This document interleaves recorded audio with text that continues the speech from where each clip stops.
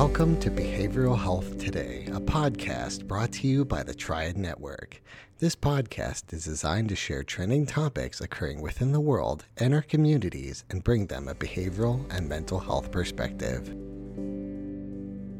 Welcome to Behavioral Health Today at Triad Production. I'm your host, Dr. Graham Taylor, and with me today is Percy Howard. Percy is the president and the CEO of California Institute for Behavioral Health Solutions, a behavioral health consultancy for systems, organizations, and providers who desire to improve outcomes for people with mental health and substance use challenges.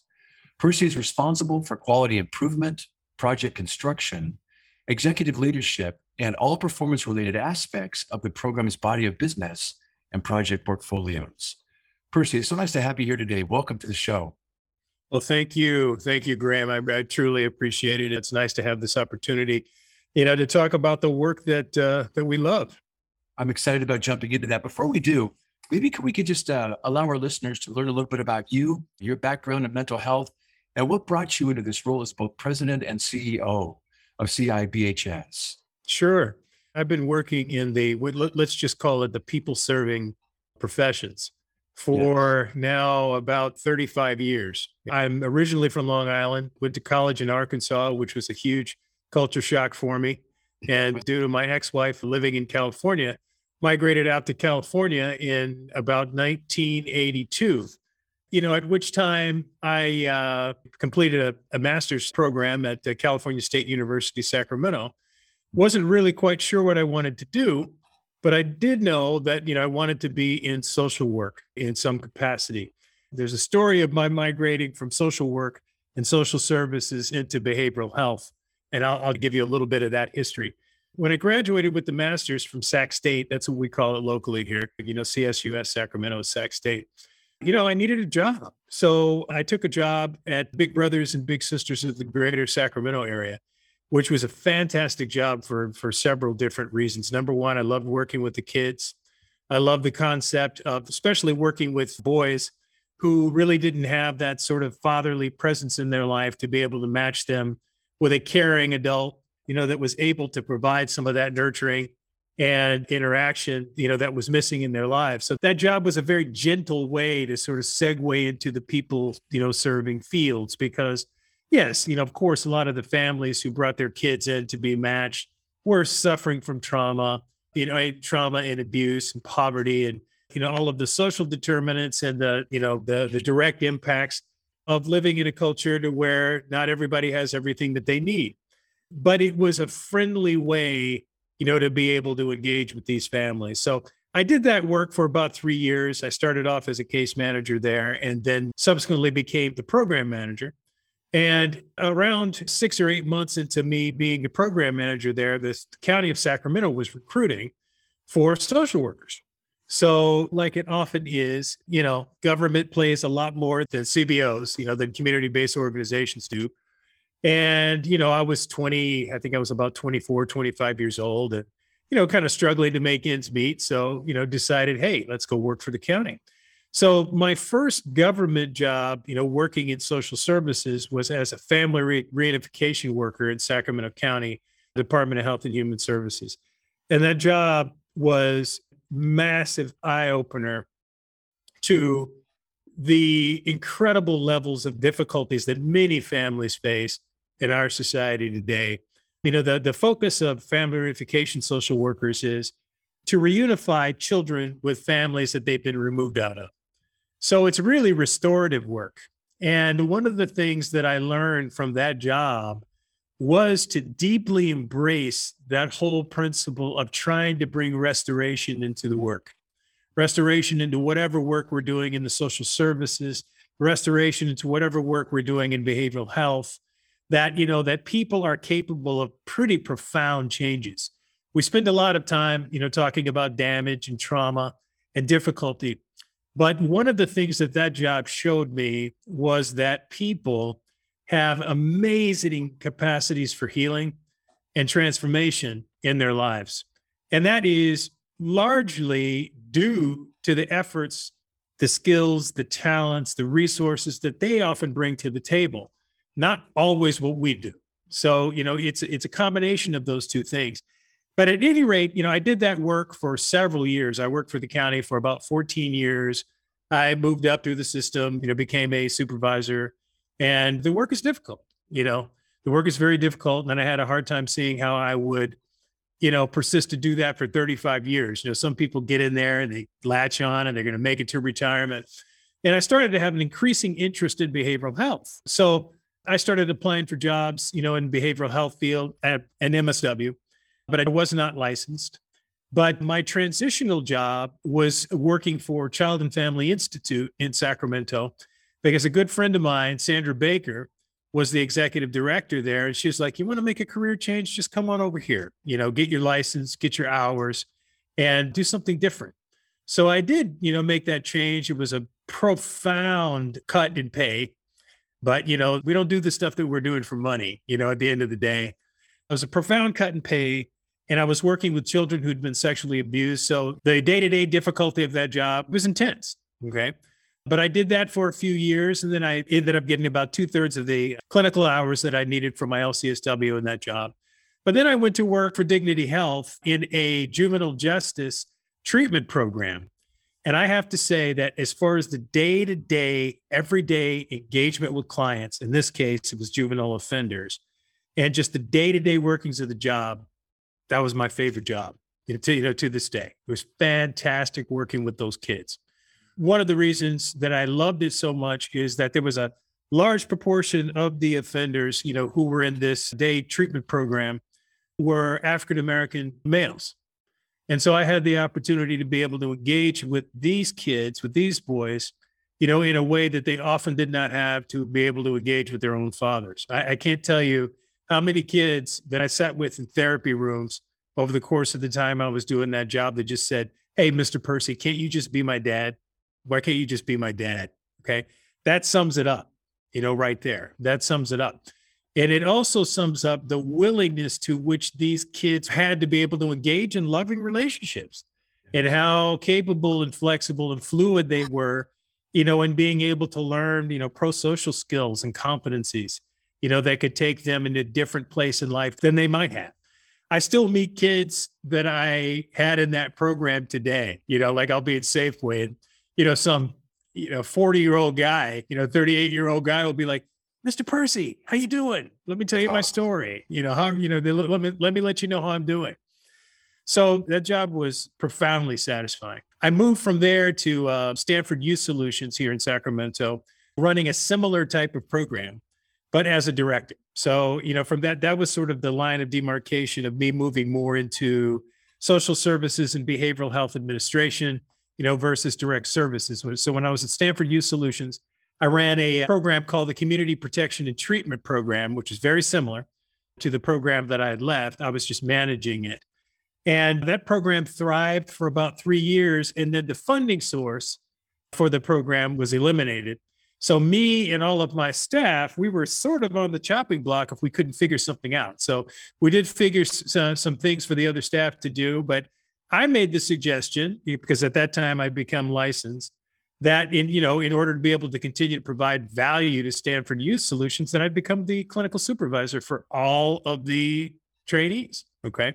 So I had about 22 supervisees, which is a huge burden of supervisees, but I loved it. It was great. I enjoy coaching, I enjoy mentoring, I enjoy teaching, I enjoy entering into a collaborative learning process with other people. And so clinical supervision was good for that. But in the interim, while I was doing that job, I started to get recruited by California Institute for Behavioral Health Solutions, which is the company that I'm the CEO for now. And that was in about 2008. I ended up getting recruited by Bill Carter, who was then basically the COO of the organization, because he saw some presentations that I did on some evidence-based practices at a few conferences. I did a presentation, one conference on aggression replacement training, and another one, I think, on functional family therapy. So after one of those presentations, he approached me and said, hey, we would really love to have you to come to CIBHS. At that time, it wasn't CIBHS. It was CIMH, which is California Institute for Mental Health. And he said, but we don't have a job for you. So can we kind of bring you on slowly by giving you some consulting gigs? I agreed to that. After about a year, 18 months, they were able to bring me on, and they brought me on to run a treatment planning initiative called Transformational Care Planning. And that was the beginning of my tenure at CIBHS. So I know that's a little bit circuitous, but that's the story about how I've arrived at where I am. And I can tell you more about that work as we get into it. Yeah, I'd love to hear more about that work. I just want to highlight though, it's fun to discover with folks how they got into this field, why the different paths that they taught. Clearly, wherever you get planted, you grow and you bloom, and it sounds like what's really cool. Some of the things I want to highlight too is being able to have an eye for the culture of this work and to find out that everyone does not have everything that they need to make some of the mental health changes or transitions or transformations that are possible. I interviewed recently Dr. Bill Parham. He works with the National Basketball Players Association, and they provide the mental health services for the NBA. And he was talking about something very similar you're talking about, how we have this survival genius. People have this potential for resilience and for growth, but sometimes they just need the right cultivated opportunities and relationships like you're describing here. Right. For that genius to be discovered and for those transformations to happen and for that growth to occur. And I love what you're saying as well. And I think oftentimes as clinicians, we forget this part of it, the role of the therapist being so transformative, that transferential piece that folks come in with. And the research shows we know that we just kind of need a good enough other in our lives, to help us kind of be grounded enough in attachment to be able to reach the growth that we have the potential for. And it sounds like you've done that in spades. What a great set of career positions you've had now to come into CIBHS. Mm-hmm. Yeah. Yeah. It's interesting. You're talking about that, that role of the therapist. And I mean, for the last 30, 35 years, the research has borne out consistently that the quality of the therapeutic relationship is, one of the single most profound and driving factors for success for people when they're working with professionals. That's right. You could take any evidence-based or community-defined practice and look at the techniques, strategies, skills, et cetera, but still it boils down to how well are you able to connect with people? How genuinely are you able to connect with them? And how well are you able to demonstrate that you understand, who they are, what drives them, and what they're capable of? I mean, those are the things that, that persist. Yeah. So I'm glad that we're talking about that. And, looking at the challenges, it's that, 25 years ago, we didn't talk about social determinants of health. Now we've given it a name. We just talked about, the environmental factors that inhibited people's success. It's sad that the list of social determinants, seems to keep growing and growing and growing and growing, that can impact people negatively. But, that's part of the work too. It's not just what happens in the therapeutic rooms, it's what happens in communities. Let's talk about that piece of it. I know that you folks as a consultancy at CIBHS are looking to come alongside different systems, organizations. Talk about kind of what your mission is and how you see coming into the lives of some of the folks out there practicing with folks that really need some help. Yeah. Our mission in a nutshell is to work alongside communities, partnering with communities, community organizations, and governmental entities to help improve the conditions in those communities to the degree that the mental health of individuals in that communities is improved. So to that degree, we're not just focused on clinical work. You can't be and be able to satisfy that mission. While we are focused on clinical work, I mean, part of what we do is we stand up and we implement a range of evidence-based practices, aggression replacement training, trauma-focused CBT, feedback-informed treatment, the strengths model of case management. All of these are practices which we support, which are strategies, skills, and tools to be able to help communities.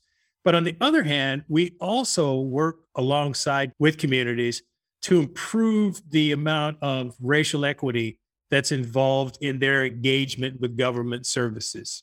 To be able to work with communities and governmental entities to do conjoint strategic planning around how to improve the mental health in communities. We have a large contract with Alameda County Department of Health and Human Services to do that. We have a close working relationship with California Healthcare Foundation.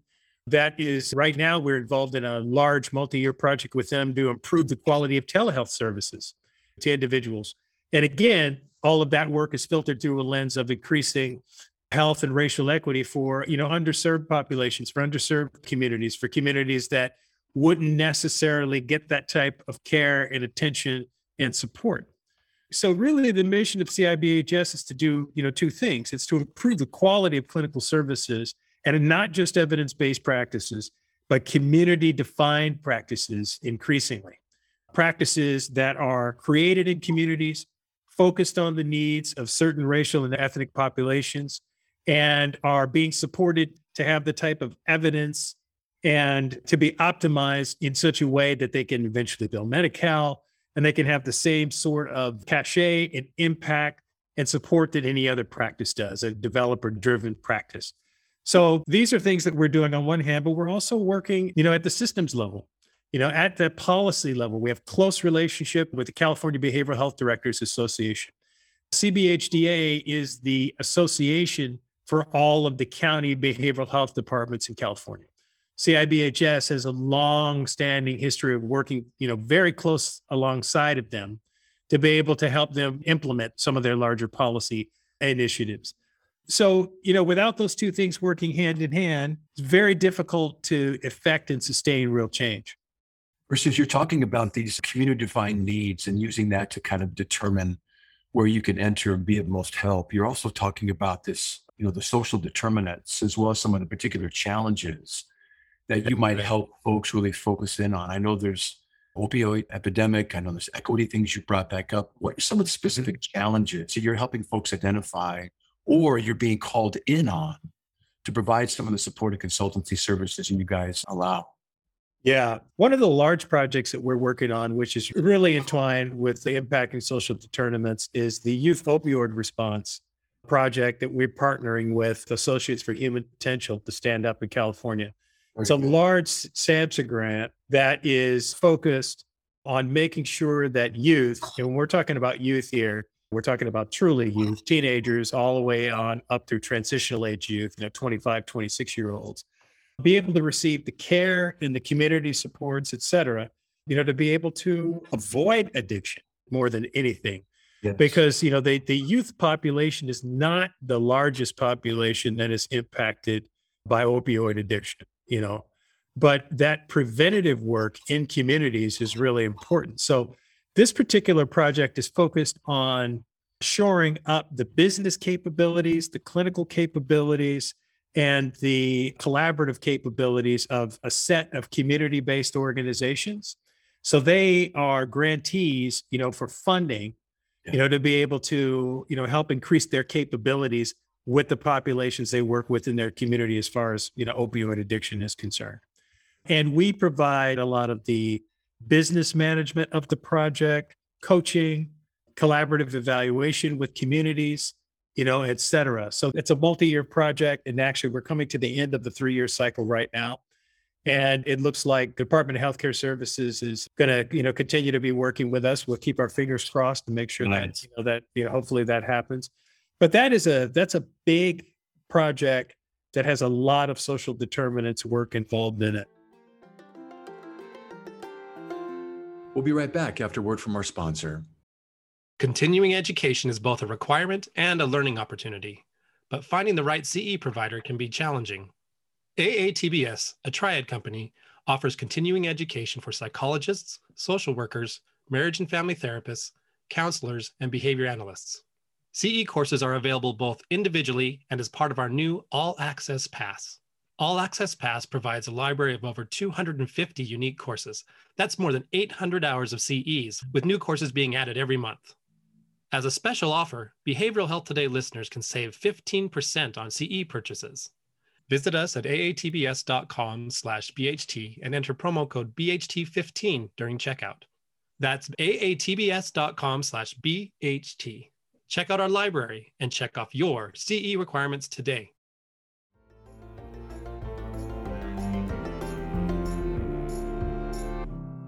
I was going to ask, as you talking about that, maybe kind of dovetailing a little bit with there's a culture within determining our needs around this idea that not everyone has everything that they need, going into the kind of a more equity focused attention being given to what folks are needing and what they're having access to Mhm. Help me understand how you bring an awareness to that part of it, the equity piece.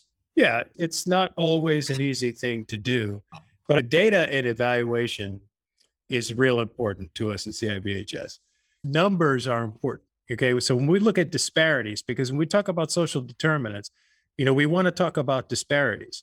So even if you look in large urban communities, African Americans are very much more likely to die, of comorbid conditions, diabetes, and, coupled with profound depression. The numbers don't lie. The data is there that show Black people are dying earlier, with more distress, even in similar situations. So, we look at these disparities, and those are the things that we take, not to hit people over the head with them, with the disparities bad, but to be able to appeal to the logic of putting time, effort, and energy into communities with preventative services. But not only that, with ongoing services that resonate with their needs, their culture, okay, and their own ethos that exists in these communities. And so that's where a lot of the community defined practice work comes in, for instance. So what we're finding is, we could come in and we could do groups, in Black neighborhoods in LA that are built upon some traditional developer driven practices, or we could do a series of emotional emancipation circles where we could support that work. And emotional emancipation circles is a proven community defined practice that's been shown to vastly improve the emotional health of Black people who participate in them. Yeah, well, you're talking about trying to build something that's going to be sustainable, not a one and done or last for a little while, but something that endures, Right. begins to change something fundamentally Right. that's going to persist for them. I really like that idea. Yeah. And you don't get those types of changes without close collaboration with the community. You have to do with and not do to. And that's one of the principles that we operate on at CIBHS continually. You don't do to, you have to do with. Yes. And that's with communities. That's with people that are living in communities. But that's also a principle that we apply to the types of partnerships that we're involved in, with government entities, with community-based organizations, et cetera. A keynote of how we operate is deeply collaborative. Yeah. You know what you're saying earlier, we're talking about how the relationship is an important function of providing people in their lives with corrective emotional experiences to get on a track that allows them to be successful and really attain their potential, their God-given design, if you will. Right. And I like that you're kind of emphasizing, again, coming in and working with communities. It's not about doing something to, it's doing something with. I love that phrase. I'm going to come alongside you. And we're going to find the answers there. And we might have some strategies or some, areas to help focus, but we're going to work alongside with you relationally. Right. Then we kind of hand over and they kind of take it from there in a sustainable way. This is everyday life for humans. We're not just focusing on mental health problems. Good example of this right now is the mass shootings. All of the mass shootings that that we're having in the United States and the just horrible numbers about gun violence. Now, these are absolutely mental health issues. But when I'm thinking of mental health issues, if I said this to a broad audience, okay, as I say, this is about mental health issues, people's minds immediately go to the people who are perpetrating the violence.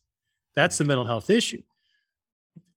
And it is sometimes, okay? I don't believe it is all the time. But it's also a mental health issue, the way all of us are suffering around this, okay?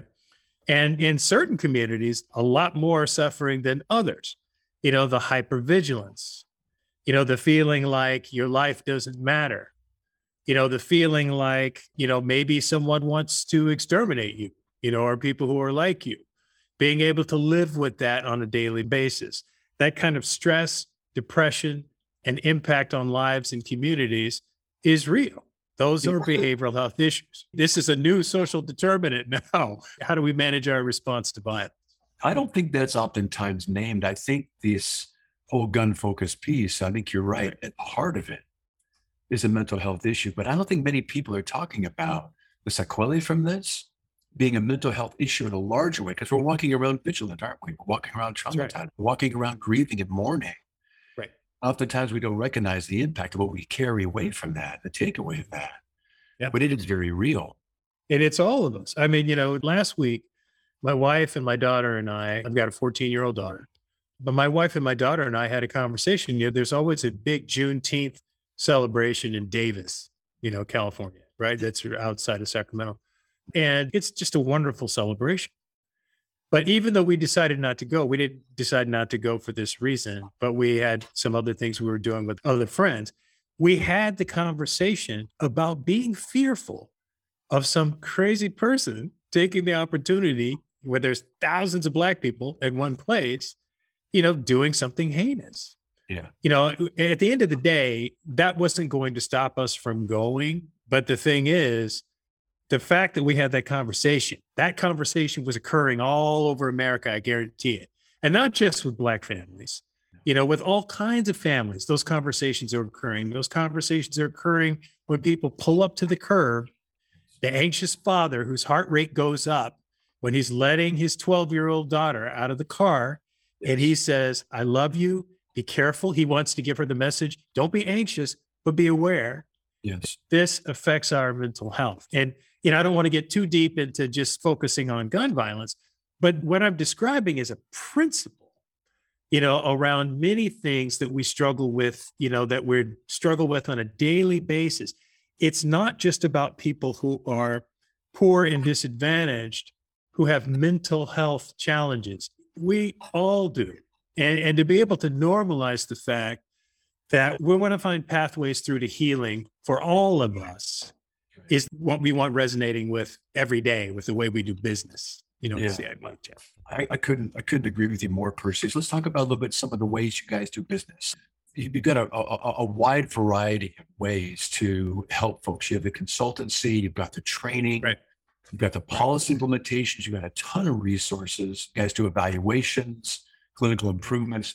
Name just a couple that stand out to you for listeners to understand what you guys are actually doing at kind of at a grassroots level.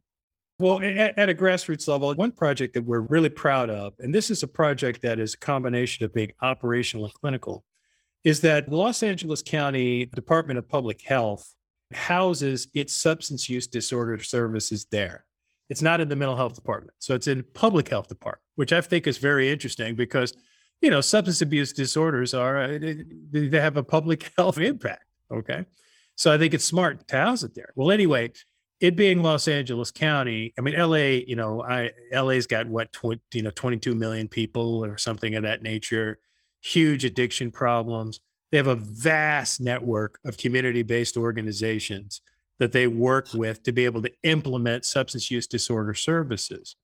Now, substance use disorder services in America in general, but definitely in California, it's very different from behavioral health. The system is less robustly funded. You have way less percentage of practitioners who are licensed people. You have a much higher percentage of people who are certified, work on a certification basis. You have a lot of mom and pop organizations that have been serving communities for years, faithfully, and little to any business infrastructure, having difficulties learning how to attract services and do billing and all of that. So about 4 years ago, Substance Abuse Prevention and Control in LA, which is what we call them SAPC, they approached us and asked us if we might be able to work with them to improve the operational and clinical capabilities of their network of CBOs.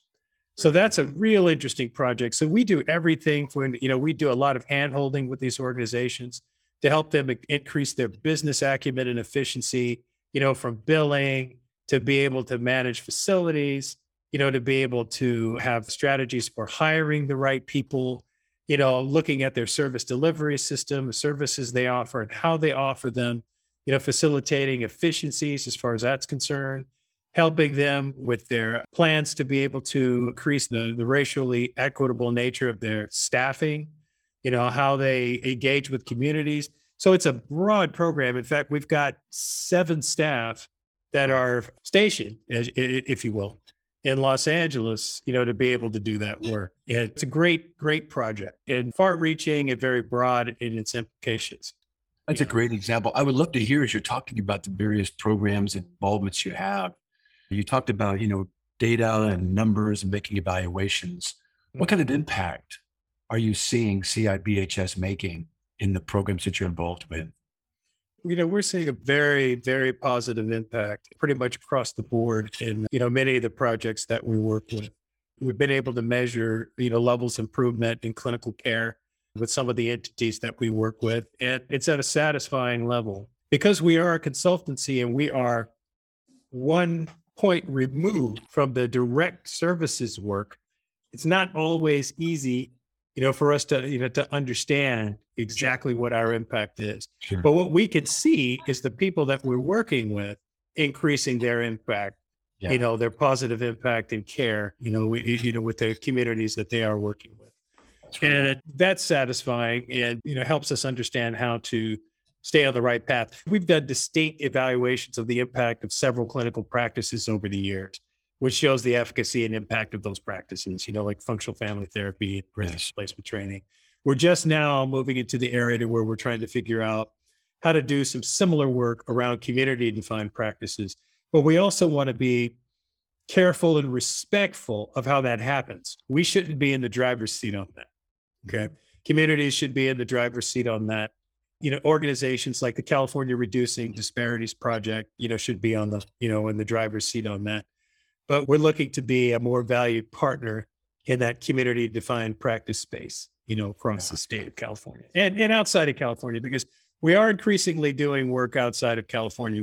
We're involved right now in a business development deal with Via Positiva. Are you familiar with them? No, I'm not. They are a behavioral health consultant organization run by Jim Clarkson for years. He's making a transition to being principal, and Sylvia Varela is now the new CEO. But Via Positiva, what they do is they're an organization that's a connecting hub for a lot of different behavioral health entities to be able to engage together in mutually supported projects. So it's been interesting. Like right now, we're in the process of talking with the Navajo Nation, about the possibility of implementing the strengths model of case management, because, CIBHS has been supporting the implementation of the strengths model now for the last 6 years. Dr. Rick Gosha, who's the co-creator of the model, was CIBHS executive vice president. He is actually, for about another week, he's embarking on a new adventure to take strengths nationally, but we're still going to be working with him closely to implement strengths in California and beyond. And if you're not familiar with the strengths model of case management, it's one of the two most heavily researched and efficacious case management models existing. The other one is Assertive Community Treatment Act. And with a lot of the emerging needs in communities, a lot of organizations, behavioral health organizations, are seeing the need to shore up the case management capabilities of a range of staff, because it's not a model that you just train traditional case managers in. Might be nurse practitioners, might be promotorists, in medical settings, et cetera. Could be a range of staff, even clinicians, because it's training them in the day-to-day, increasing their capability to be collaborative in care and in planning with people, so that people in care come away feeling more in control of their lives, more in control of their, the directions that they want to go, and, more in control of the collaboration with the government entities and systems and the people that represent them. So in the last 5 years, I think we've done about 15 to 20 different strengths model projects. And now we're looking at, I don't want to jinx it. We have some new ones coming online that are pretty sizable, and, we'll I think have some pretty profound impact. So stay tuned for that. So people who are listening who want to know, stay tuned and pay attention to CIBHS, and you'll see where those pop up. Well, I'd love to have you back Yeah. and talk about some of the things that are beginning to take some new hold, and to see what new projects are taking shape and what you're kind of excited about then. For those that are listening, I would love folks to be able to have access to you, and to our listeners that say, hey, this might be something that could really complement what we're doing, or maybe we need some guidance in what we're doing in a larger reaching way. I love the idea that you're reaching out outside of California, because I was thinking earlier as you're talking, this is too good just to keep in the California state. So I'm glad you guys are reaching out. But for those that are interested to hear more about you, give us some resources and how they can get a hold of you and CIBHS. The number one best way is CIBHS.org. Okay, I'll say that again, CIBHS.org, our website. And on the website, you'll be able to find the methods for direct contact for me and some of our other, executive staff. That's the best way to be able to find us. So the website, which is a really active hub for us, is the best way to be able to engage with us. We have case studies, detailing the work that we do. We stay up to date, there on the current projects and who's running those things. We have documentation, for instance, white papers and reports, et cetera. So there's a great deal of information there. That's really good. We're just about to wind down, but I want to ask, you've been doing this a long time. And a variety of positions. And as I mentioned earlier, everywhere you seem to get planted, you bloom and you grow and you help others bloom and grow as well. I can't think of a more rewarding thing to be involved in one's life. What is it that gets you up in the morning still to come in and to do this? What gets you most excited? What gets me most excited? I think really just working with our team here. We've got a fantastic team. And it continues to evolve and grow. We just hired a great director of operations, Dr. Irang Santistaban, who is just daily making the infrastructure of CIBHS more effective operationally, making things run smoother, relieving burdens from our internal staff. So, one of the things that gets me up and gets me excited is being a catalyst for making the work experience at this company, better for the people that work here. Yeah. Because, we have an interesting business model. I mean, the consultant business model, there's, you have to be able to work independently. So sometimes it's difficult to remember that you work in an organization, with a bunch of other people, some of whom, are far away from you. We're in Sacramento here. We've got staff in Los Angeles. With COVID, a lot of people started working remotely, and I have not required people to come back into the office 100%. We have a core of people that are working here, but getting up in the morning and making sure that that the experience of working in the company is improving. I mean, we're like any organization. We have our challenges, things we don't do exactly the way we want to do them. The other thing I think is the variety of the work we do keeps me excited. If we were just an organization that just did clinical training, that wouldn't be interesting to me, because you lose the sort of fertile connectivity to the whole system. And that to me is exciting. It's interesting. So some of the personal projects as the CEO that I'm involved in are very interesting. For right now, California has a large child and youth behavioral health initiative. And I've been chosen to be one of the people who's on the think tank for how to be able to manage that in terms of selecting evidence-based, community-defined practices to scale, et cetera. That's very interesting to me, to be involved in that. I'm on the board of the California Social Work Education Council with my good friend Kim Mayer, who's the CEO, of CalSWEC, as we call it. She used to be an employee here.